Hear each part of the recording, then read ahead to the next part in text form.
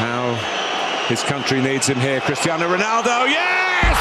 Oh, yes! Nani. Rooney! Oh, wonderful! What a goal! And what a time! In what a place! What a play! Wayne Rooney out of this world! Comes out to Essien! Oh my goodness! What an unbelievable strike! It's Freddie Youngberg again, pushed out by Bartes. Wilton! Oh! Arsenal have scored yet again in the Premiership, and this could be the most crucial goal of all. The full-time whistle! It's glory, glory, Tottenham Hotspur!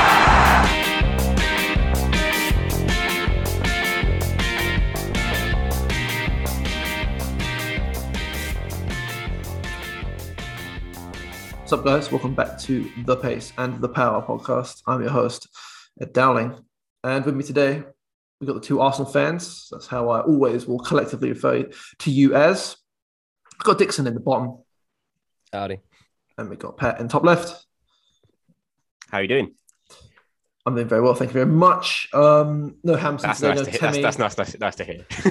Thank you very much. That's what this is all about. Okay, that's what this is all about. The Hampson's in Winter Wonderland. What? Temi is... I'm Is it good? I've never been. I don't think it doesn't look very good, to be honest. But then It looks like the sort of place you take someone in sort of year 10 when you're before you're even together. But anyway, I'm sure he's having a just lovely time. Yeah, have a good evening, Hamilton, and Temi, of course, snowed under as he always is. But what we are talking about today, well, first of all, let's get Stinkwatch right out of the way, right off of the bat, out of the way. That's not a phrase. Plenty of potential nominees this week, I think. Yes. I think the first person I want to discuss will be Thomas Partey T. After a certain... You've had the song. Yeah. But yeah, shout out to Tom Kelvey, listener of the podcast. I've never actually had requests for Stinkwatch before. Actually, I have once for my brother, so that doesn't count. But he seemed to be very determined to put Thomas Partey straight on this list. And to be honest, with a performance like that, hard to argue. It's my understanding that Tom is an Arsenal fan as well, isn't he? Oh yes. Yeah, as obviously both of us are. And let's just say as well, I mean, listeners, if you want to send in Stinkwatch recommendations, I think we'll be making it a weekly tweet or social media thing at this point. If you want to get your suggestions in, because I think this is a very collaborative effort. Stinkwatch is something that everyone is part of.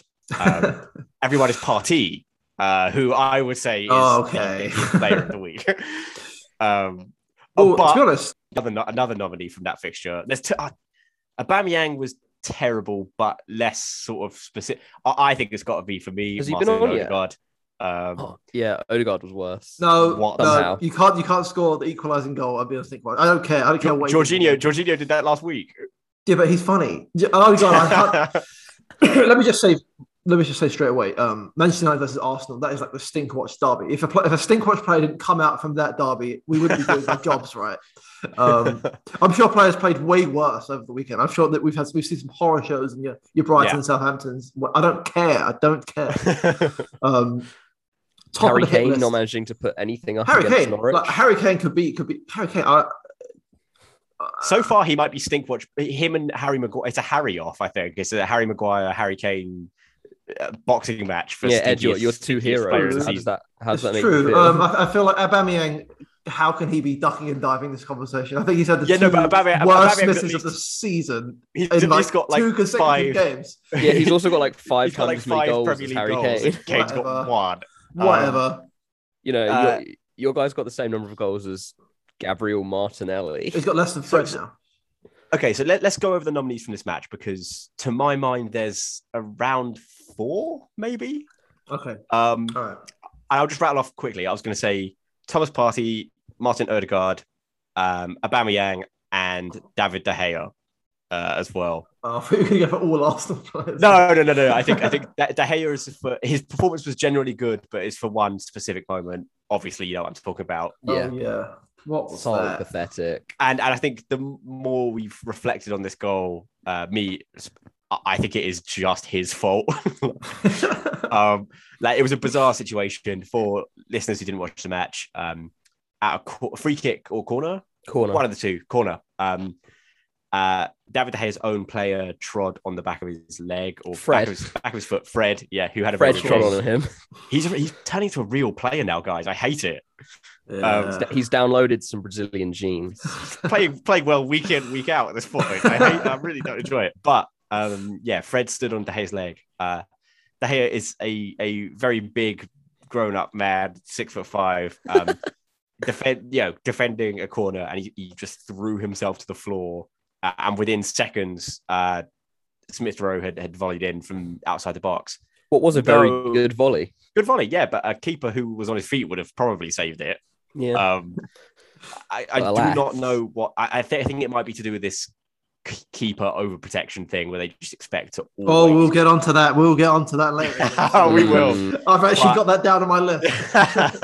But he instead of... And the thing is, I said this on the group chat. If he then, sold the performance by getting stretchered off, that's one thing. As soon as the goal was given, he leapt up to complain to the referee. Dude, sell it. You're injured, right? Well, he was up before that. Like it took like 4 minutes for the ref to make this call. But I still think it's probably Thomas Partey. He just looks fair. He just looks fair. He looks so fair. He looked drunk. Like it's been so long since I've seen a player who looked drunk on the pitch. Well, we're talking about a game that was the day after 3 WizKid concerts. The build up of hangover must be absolutely crazy from something like that. He was dreadful. I think that's one of the worst games. You said it's the worst game he's ever played in an Arsenal shirt. Yeah, he has played some bad games. But he probably thought because he was like unplayable last time he was at Old Trafford, he thought, average it out a bit. Didn't play. It was basic stuff. It was like there was a period of about 20 minutes where every time he had the ball, he gave it away. It was actually infuriating. And this is a player I like. I like Thomas Partey. Yeah. I think when he plays well, he's really, really good. But this season has been so inconsistent. Yeah. Bordering on flop territory at this point. He's nearing into the bust zone, I think. And it's like if he just got his fitness sorted out and focused a bit more, sometimes he could be from a talent perspective and what attributes he has. There's no reason why he couldn't be one of the best centre mids in the league, but he's just got to sort it out. Reminds me of someone. Who do Tottenham have on the bench that never ever plays anymore? Because he's immensely talented. The Celso. Yeah. No, I said immensely talented, actually. Wait, is this Dele Alli or Ndombele you're talking about? I genuinely don't know. Ndombele. Dele Alli's having talent. No, Ndombele is it's the same. They're different midfielders in a lot of ways, but I see what you mean. It's sort of like this, as we would consider as fans to be quite a basic hurdle to overcome, like just being fit. Well, actually, so Dixon, from this game, who would you nominate? Who would I nominate? Yeah. For Stinkwatch? Yeah. I think it has to be Partey because he's the one you expect to be good. I don't think he was the worst player on the pitch. No, he wasn't. I don't think he was the worst midfielder on the pitch. I don't think he was... Bruno played. Because he was better than... I would say he was better than Bruno and he was better than Odegaard. Yeah. God, Jesus Christ. But the reason why Stinkwatch we've nominally said is sort of a good player having a bad game. And for that reason, I think it's important to suggest Edouard Mendy as well. Let me talk about this. Go on. I'd say, so Jorginho, needless to say, did something catastrophically bad in the lead up to this goal. And I recommend anyone, before you listen to the rest of what I'm about to say, watch it. Because it's something that needs to be seen, A, to be believed, and B, be understood in sort of the context of Stinkwatch. But Edouard Mendy, when he receives that terrible, terrible back pass from the third place Ballon d'Or player, Jorginho, he does the most baffling thing where I'm screaming in my head. And I hate Chelsea as much as the next guy. I'm screaming in my head, just clear it. He takes a touch, and then he takes another touch to try and like, what are you trying to do? Like, what are you trying to do? He went to like shield the ball, didn't he? Like, bizarre. It's like on FIFA when you press the wrong button and you're like, oh, the controller fuck, died. I'm really sorry, but Partey does actually have to be spared, doesn't he? Because Jorginho has to go on Stinkwatch this week. It was on last week. Did we get him on last week? Was he on last week? Yeah, no, he was, because we did the Ballon d'Or episode, and obviously. Okay. And although I don't know. Well, no, because this week. Oh no! Fuck no! That was last week. Then again, there's 2 weeks. 2 weeks in a row that he's made a mistake that leads immediately to goal. The fact that this guy, third in the Ballon d'Or. This podium finishing player can be back-to-back nominated for Stinkwatch is absolutely insane. But then again, Stinkwatch is as prestigious as the Ballon d'Or. Because did you see that conversation where someone asked the Uzbekistan journalist why he didn't put Lewandowski in his top 5, and sent back a picture of his ultimate team card with paste circled in red, and said he was too slow and didn't do skills in real life. I think that guy needs to go into Glory Watch, because that might be amazing Giga Chad move. That is absolutely amazing. And I love the fact that this was a conversation happening on Instagram DMs. So this again furthers our perspective that the Ballon d'Or is a utterly fraudulent award. But yeah. Let's talk about Stinkwatch. Let's go back to Stinkwatch. And I think Edouard Mendy, in my personal opinion, is a good shout, because it's such a high... Well, A, he's used to such a high standard. I think everyone can agree he's one of the best goalkeepers in the world.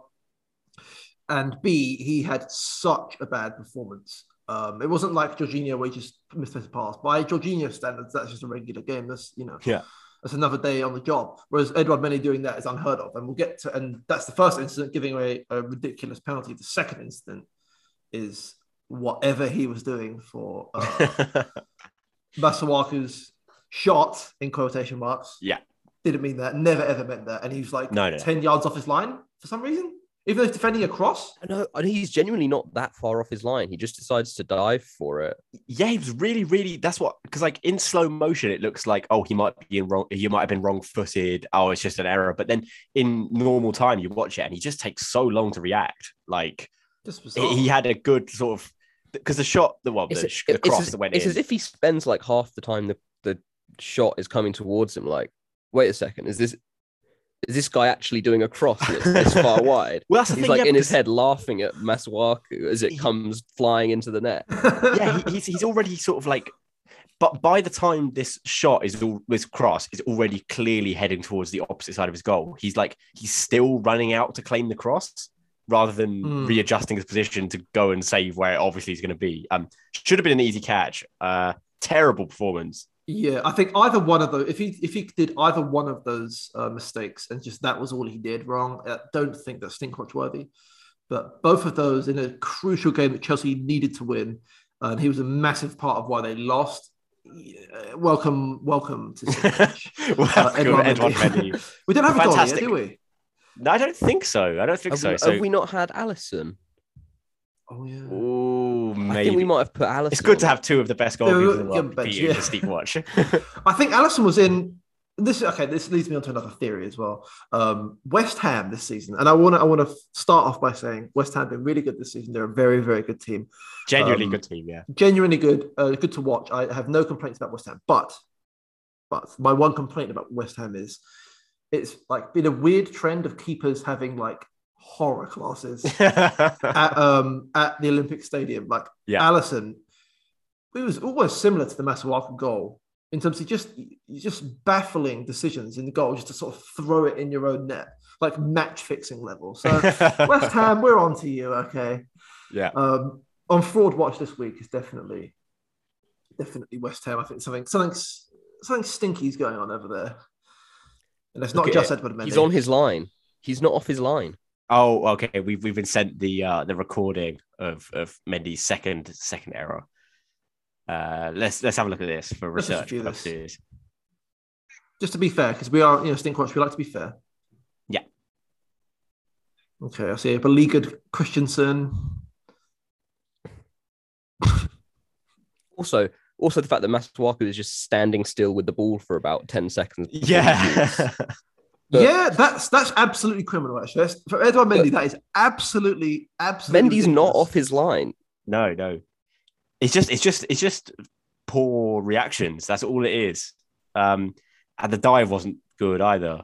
No, it's can I just say, this might be the worst cross I've ever seen as well. It's like a knuckleball that goes in completely the wrong direction. You know, I think lifts us into Stinkwatch territories as well. Is not only if he just failed to collect the cross and it just went in, fine. But the fact that he dives so spectacularly, basically into the net and punches it into the goal is so bad. And I think if there's 2 goals in one match where afterwards the camera lingers on the keeper's reaction, that is guaranteed Stinkwatch. So Edouard Mendy, welcome to Stinkwatch. But speaking of Stink, please take it away, Pat. What are we talking about today? Let's talk about the theme of today's episode, which is our pet hates in football, the things that just irrationally annoy us. I think it's fair to say irrational. This isn't, stuff like diving or my team losing. This is stuff that shouldn't annoy you as much as it does, but it just gets to you. Yeah. So I think as a disclaimer, first and foremost, I think this may cross over with our Games Gone episode a little bit. I'm definitely going to repeat some of the points, but I'm going to elaborate a bit more on them. Let's be honest, you guys can't remember what that episode contained, so we can say whatever we want.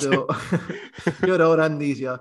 But basically, obviously, we're not going to be going down things like, we don't like diving, as you said, about VAR. Like, everyone hates those things. We're talking about specific to us. And we go more broad as well if you want. I'm going to take my jumper off because I'm about to get very, I was going to say hot. That's not really, it's not really right. You have to tag this not safe for work. I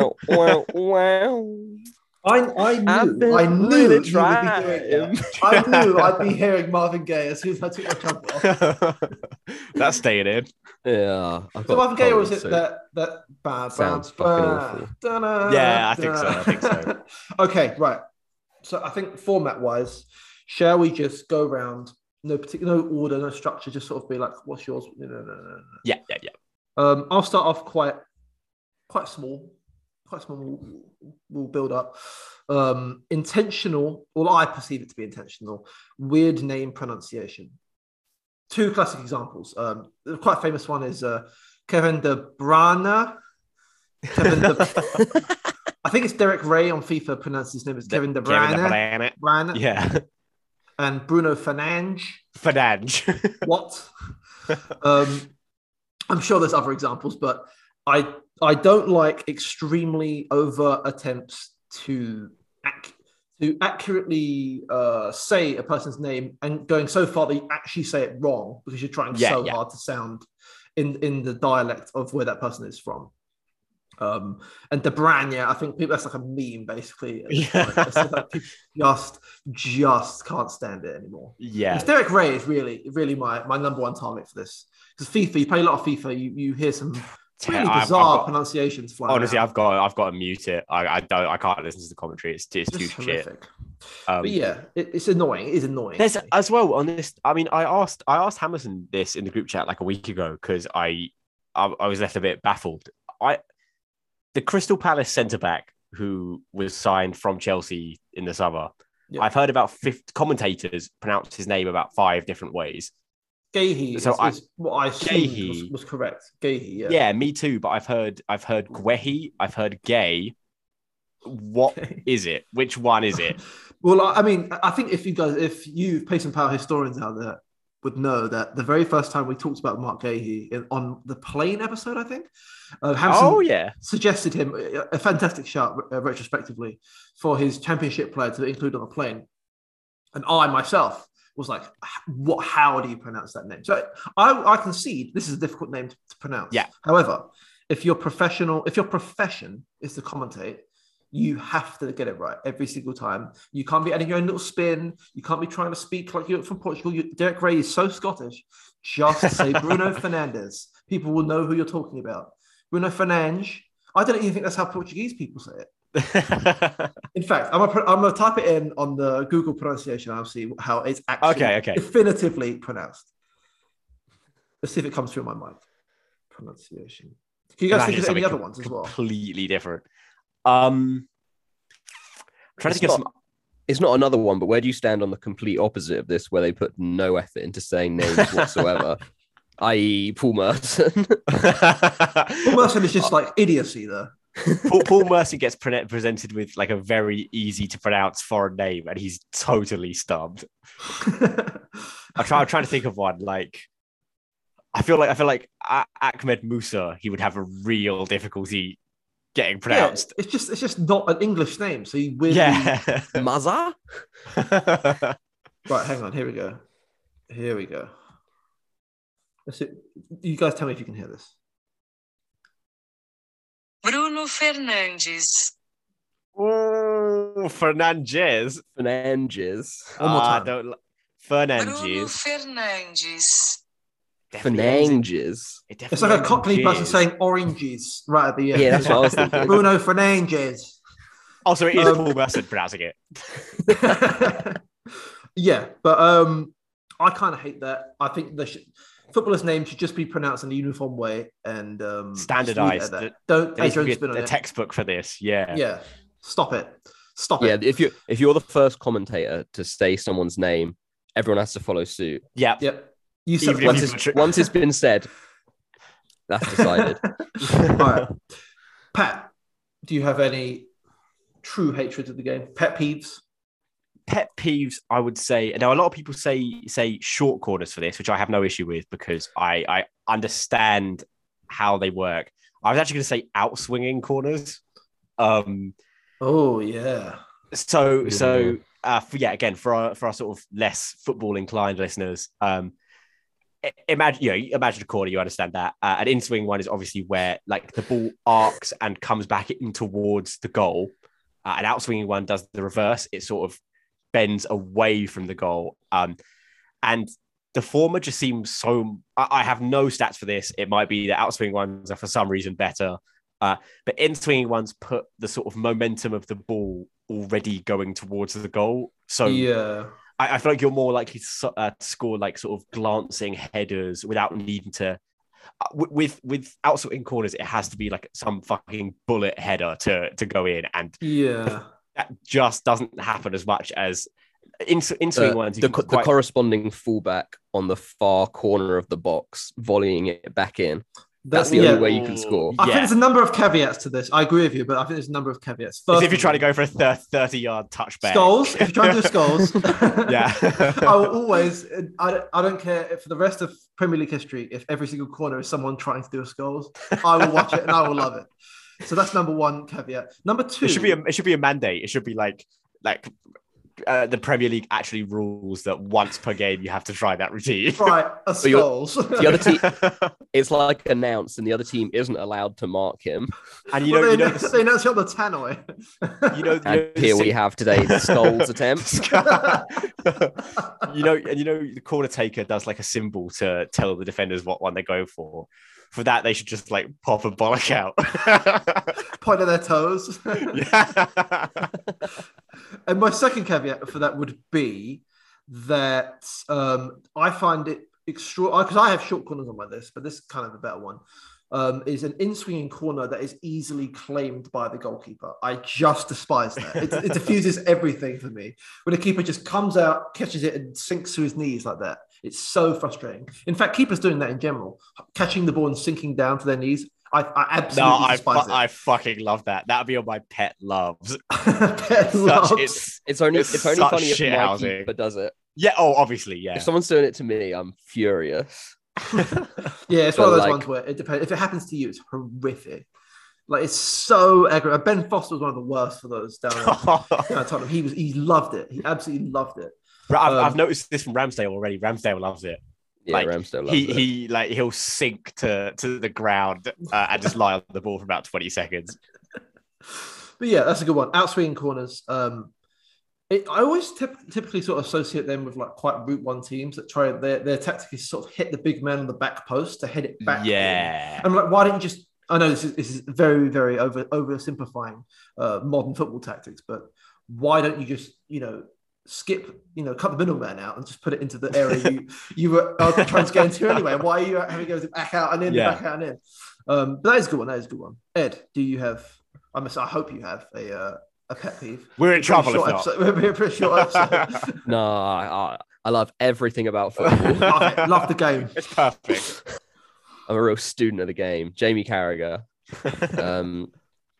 Throw-ins that don't go to your man. It's so easy. It's just so easy. I feel like this is something I don't notice that often. Yeah. I remember Bellerin. Oh no, Bellerin was a foul throw. Bellerin was foul throws, which, to be fair, arguably worse. But I think that's losing, not a pet hate. That's just hate. Losing possession from a throw-in, just throw it at him. Well, I was going to say a separate one to this, but now that you've said it, it's actually very similar. I was going to say a long throwing that isn't that long. Chucking it down the... Oh.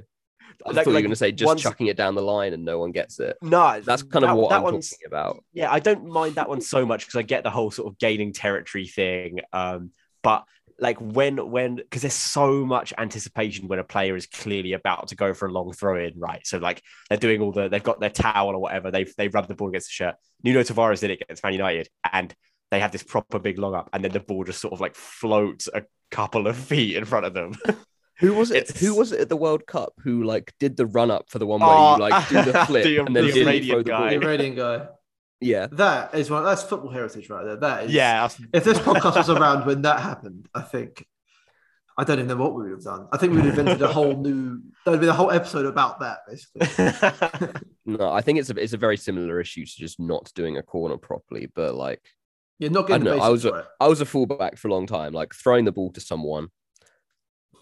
There's really nothing to it. I think it's in the same. And anyone just throwing the ball up down the line, it's so Sunday League. Throwing the ball down the line is so Sunday League. Would you say it's in the same ballpark as corners hitting the first man? Yeah.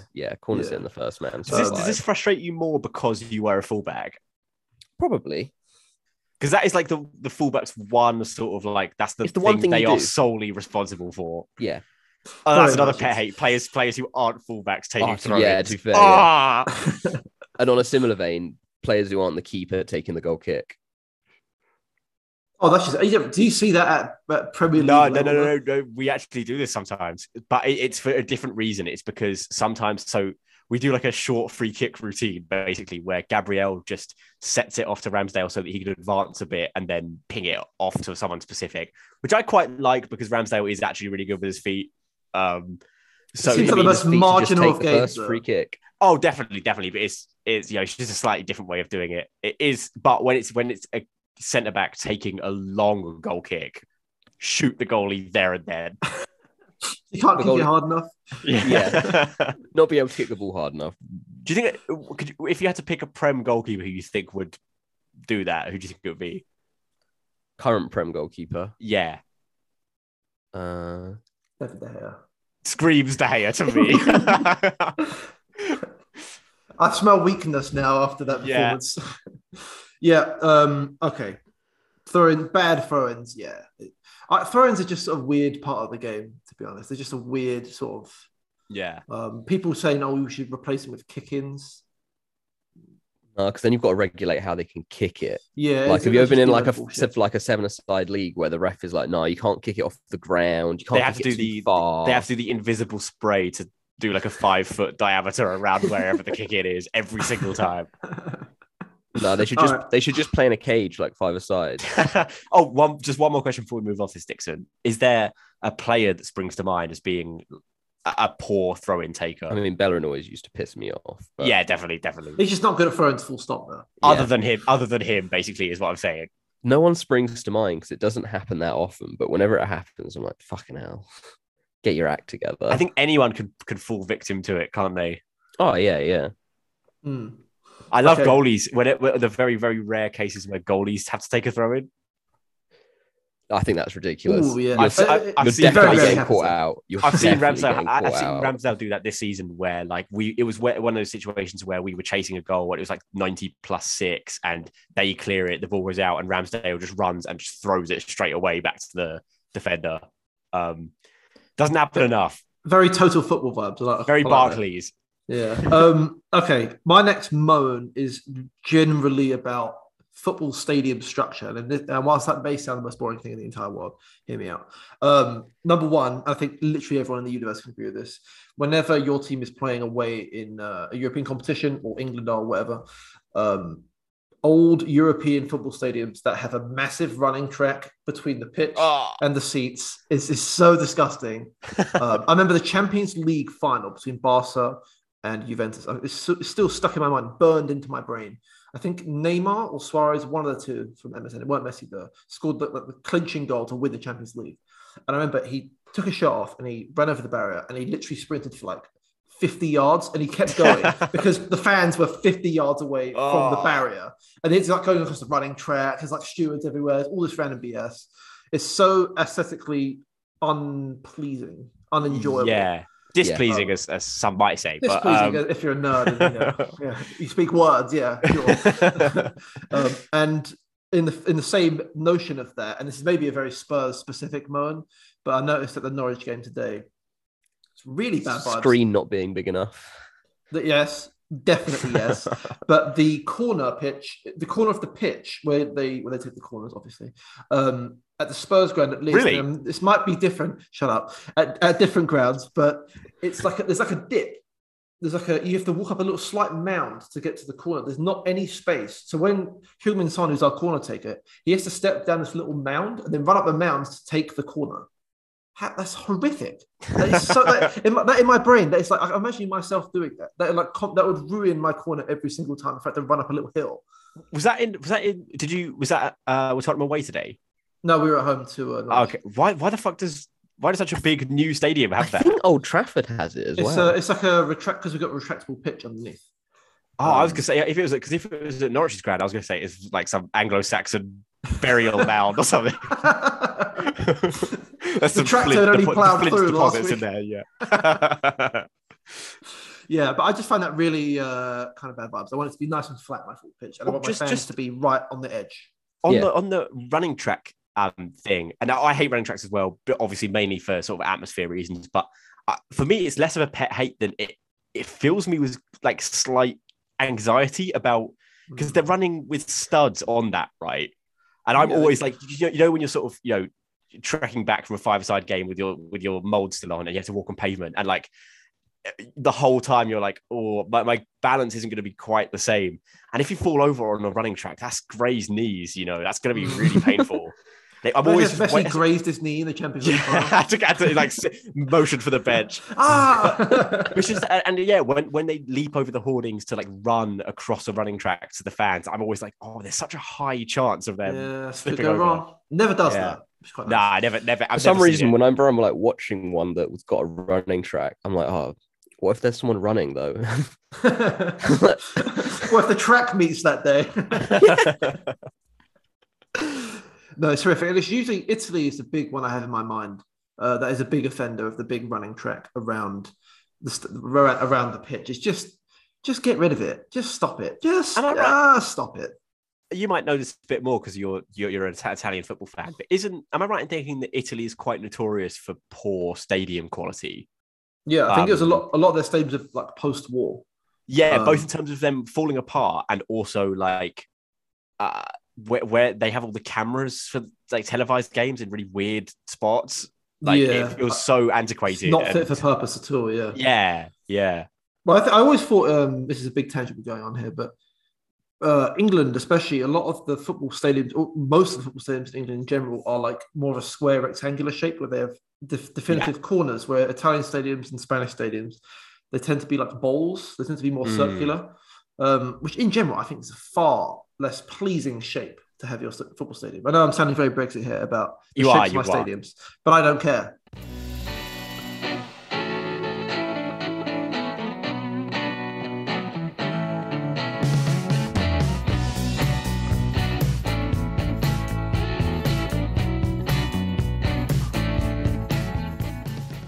Yeah, so stadiums in general, you have to get it right, and I think a lot of some certain nations do not get it right, in my personal opinion.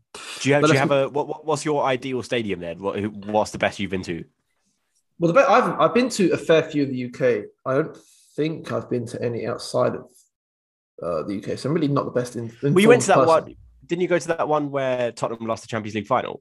Oh yeah. What am I talking about? I went to the Wanda Metropolitana, and that was good. Like, it was fine.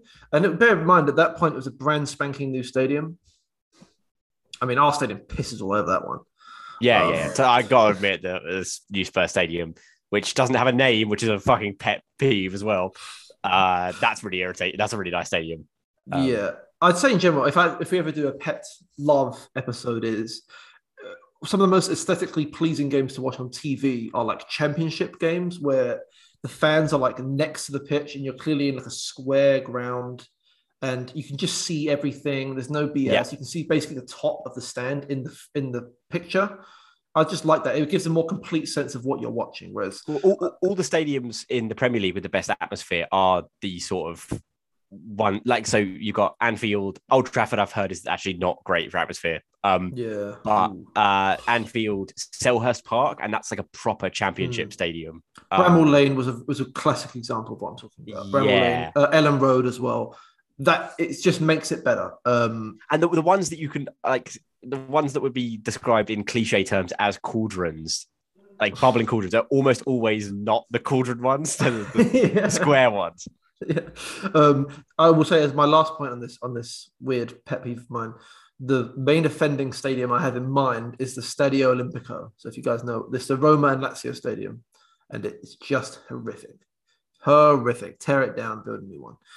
Who wants to go next? What are you guys thinking? Who wants to go next? Who's got a peeve?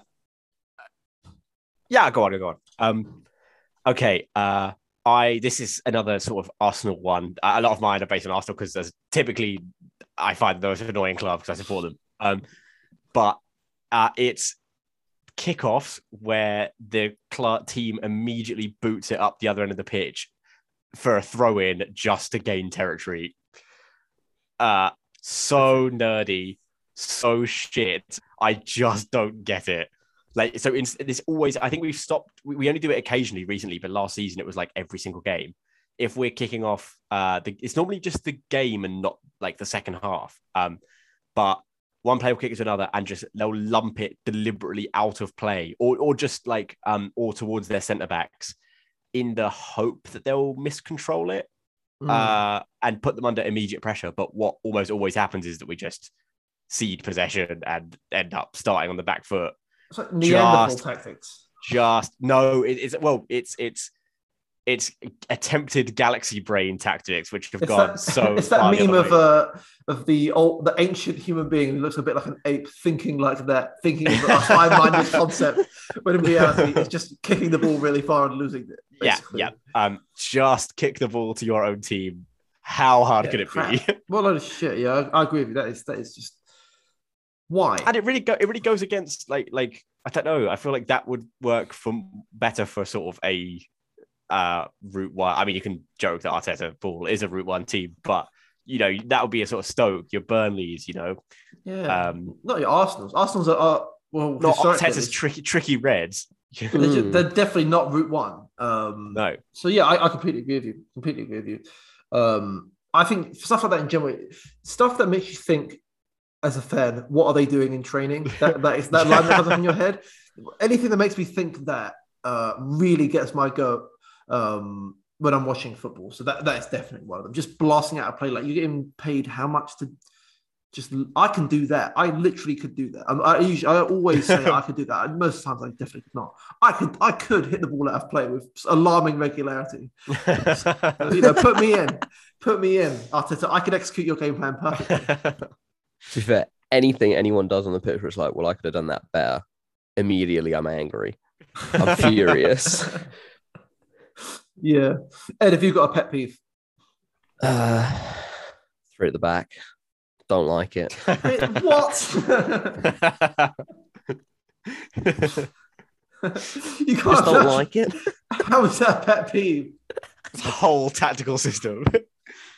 It's just not for me. All right, please explain. Please go. Yeah. What don't you like about three defenders instead of 4 or 5? Well, because 3 at the back is always 5 defenders.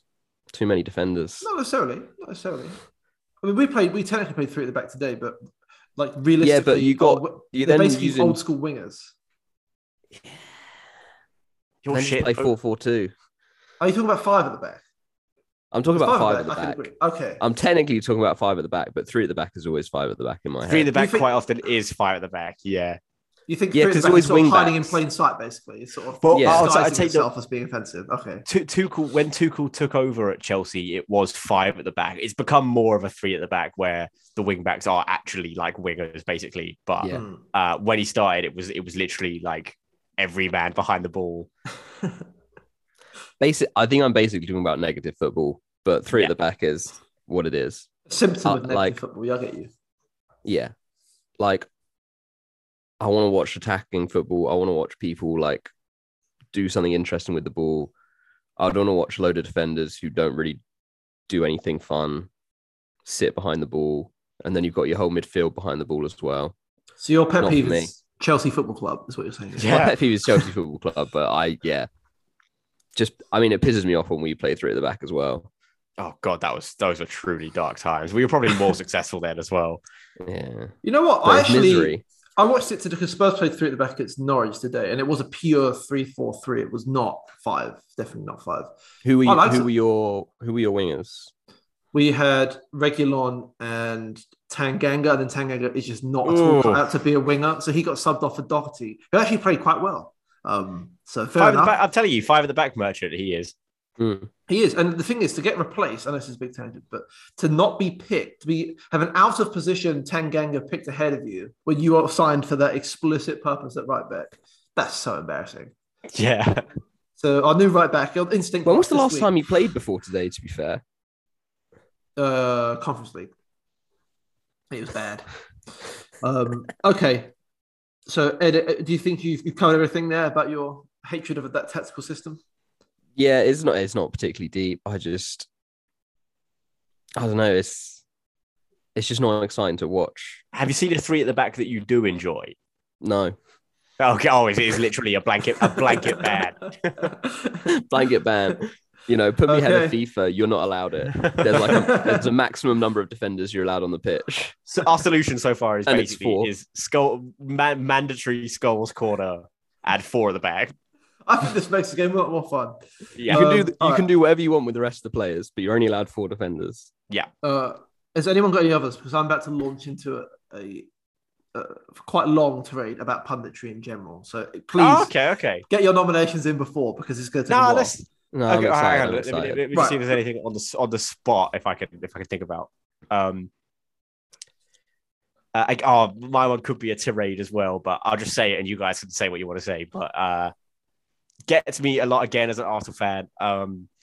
This is not more on the fan side of football than the actual on the pitch. It's thinking that criticizing your club is makes you a bad fan.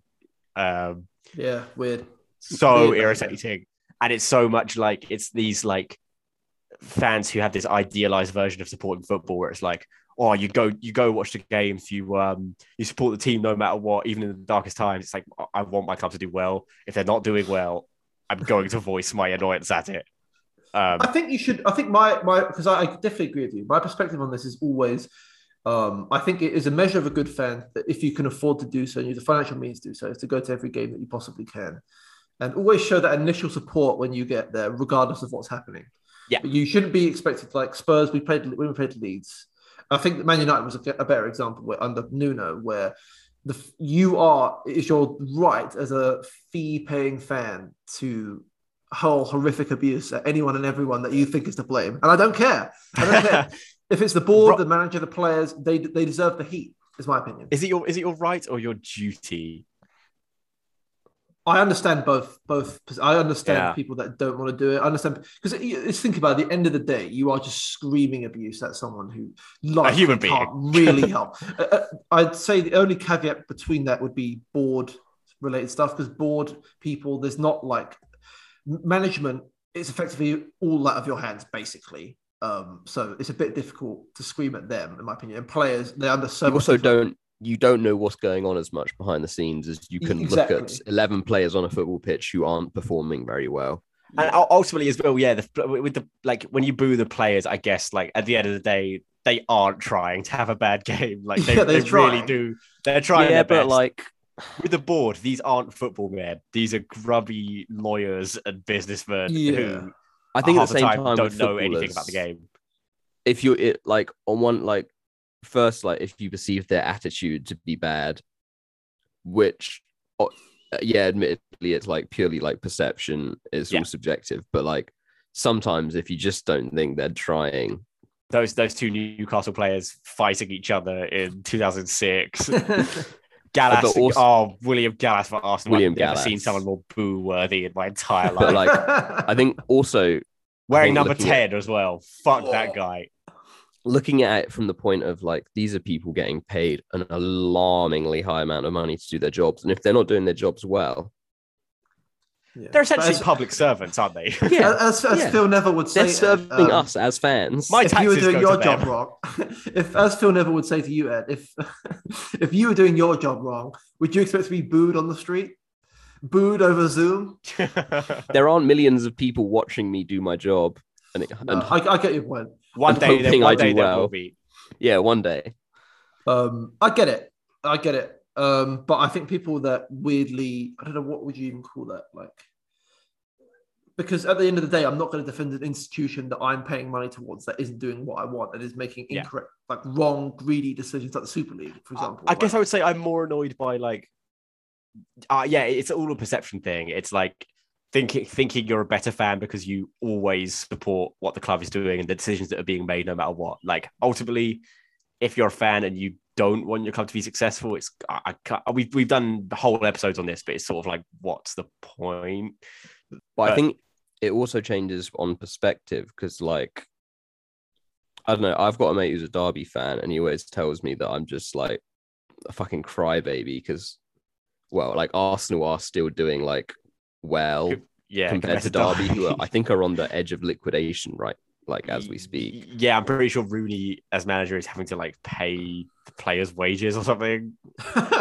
Horrifying situation. They've somehow managed to break FFP from the championship. So, but yeah, he's always like, like you're still like in like the top 10 teams in the country, like got like and it's, I don't know, there's friend, all Ed. kinds of perspectives to look at everything from. I don't like people that, this would be a pet peeve of mine, and maybe this is what you were saying, Pat, as well, is almost like gatekeeping football frustration. Like, with Derby, I completely understand that is objectively a worse situation than our club has ever been in since we have been watching football. But it can get worse than that. It could be, you could be a Bury fan. You don't have a club. You actually don't. It can always get, in life as well, it can always get worse. So I'm not going to be like, well, some other team miles away has it slightly worse than I do. So I'm allowed to just put up with, no, that's not how it works. That's not how it works. Yeah, as with everything, it's relative to expectations. Arsenal for years and years have been underperforming expectations. I want that to change, and I'm going to talk about it. Expectations are being lowered. But I'm rallying against that. I'm on the front lines here, Ed. He's on the battle. If I don't tweet on my private account to 300 followers that Arteta's doing a bad job, who will? How are they going to know? Okay. No, that's a good point. More serious than I expected, but definitely a good point. Okay. Let me please talk about punditry. Yeah. And I want to start off with a case study here. And really, what made me decide to want to do this for an episode today was a clip from a certain Rio Ferdinand, who I actually initially quite liked as a pundit. I thought he's not very dry in his delivery. He's quite, I don't know what the word would be. Bombastic, excitable. Yeah, appealing to those sort of things that you want to hear in football, excitable, whatever. But I saw something today from him, and he's a big target of mine now, and target of the podcast, where he was talking about Cristiano Ronaldo. You've not even given us a chance to get behind this. You've just said the whole podcast is. No. Because you wait. He's talking about Cristiano Ronaldo taking a penalty where he like kind of slips. Effectively, what happened in the penalty where Ronaldo like slipped on the ball or something slipped, but it actually led him to taking a better penalty. It's difficult to describe in words, but effectively, like a weird thing happened, and he took the penalty, he smashed it in, and Gary Lineker was saying, "Well, he definitely didn't mean that. No, in his very Gary Neville way." Yeah. And Rio Ferdinand inexplicably just starts saying, "Oh no, he used to do that all the time in training, Gary. All the time he used to do that." Like, it's just bollocks. Like, there's no way you could repeat that. Like, he's just lying. Like, you're lying to people. So that's number one. And that really set me off on him because down the years, he's really frustrated me. I think his analysis, and I'll talk about the more broader point I'm trying to make here, but his analysis isn't up to standard, in my opinion. He doesn't ever say anything of any real intrigue or particularly quality insight. It's just the absolute bare basics. Yeah. Is it another very thing where reactionary. he's saying nothing you couldn't say?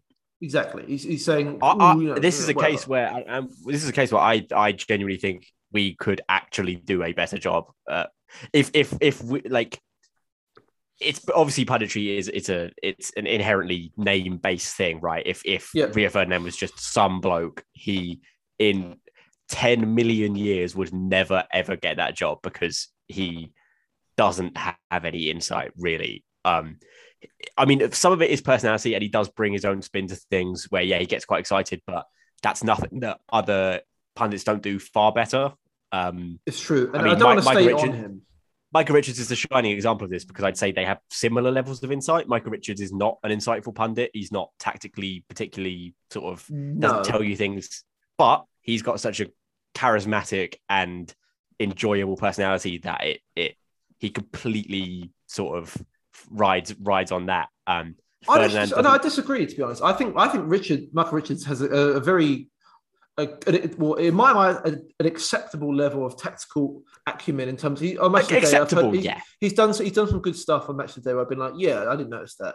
And there's a reason why Rio Ferdinand isn't on those Match of the Day things, in my personal opinion. There's a reason why people know. And I'm not just talking about Rio Ferdinand, I'm talking about Robbie Savage. I'm not actually talking about Roy Keane. And I'll get onto him in a minute. But you talk about these calibers of players. Joe Cole is in that category. Paul Scholes, even though he was exactly bang on about one particular thing with United playing Liverpool, aside from that, not only is it like utterly bereft of any entertainment, usually he's just saying the basics. Paul Scholes I think he might be the worst. In terms of Joe Cole, genuinely, I actually feel kind of sorry for what he's. Because he seems like a nice bloke, and I get the sense that he is really trying hard to be a good pundit, but he just fucks up. Like he stutters. Like it's like delivery isn't great. He sort of stutters quite a lot. He doesn't have any insight. He doesn't. Maybe he is a very intelligent guy. I don't know, but he comes across as a not particularly intelligent bloke. But I'm like, he's really trying his best. Paul Scholes, he seems like he doesn't want to be there. Like, he doesn't say anything useful. He sounds like he's dead inside. He's a shit guy as well. Like, I really did. Suck his daughter's stick to licking your daughter's feet. Did you see today that Salford FC? I think it's Salford FC. The players of a team that he owns celebrated by imitating him sucking a toe. Was it the team that played against Salford did that? I thought it was his. I thought it was his team. No, I'm pretty sure. I'm pretty sure. Oh, okay. That would be very controversial. I don't know which one's funnier. You got BT Sport, I think, is the worst offender for this sort of thing because they cover the Champions League, and I do think they tend to purely rely on star power in terms of like instead of quality analysis. Owen Hargreaves is another one. He's better than some of the names I've mentioned, but he's not much better. Paul Scholes, absolute bottom of the barrel. Rio Ferdinand, for me, absolute bottom of the barrel, and he gets all the top jobs. When there's genuinely quality pundits out there that don't really get a sniff. I don't know. Because bear in mind, this is all part of the entertainment package that we're all enjoying, right? It's not just the football. Obviously, is the meat of this product, but you've got this other stuff as well that people educate. Seasoning, you know. Yeah, exactly, and it's just crap. It's just fucking crap. And while we are white, we do understand the importance of seasoning. Of course. Okay, and that just about wraps up this episode for this week. Basically, we went on maybe an hour-long rant about various pundits. An episode that we will release very shortly, but until then, we'll see you guys in the next episode. Please feel free to like, subscribe, and share, and we'll see you next week. Cheers.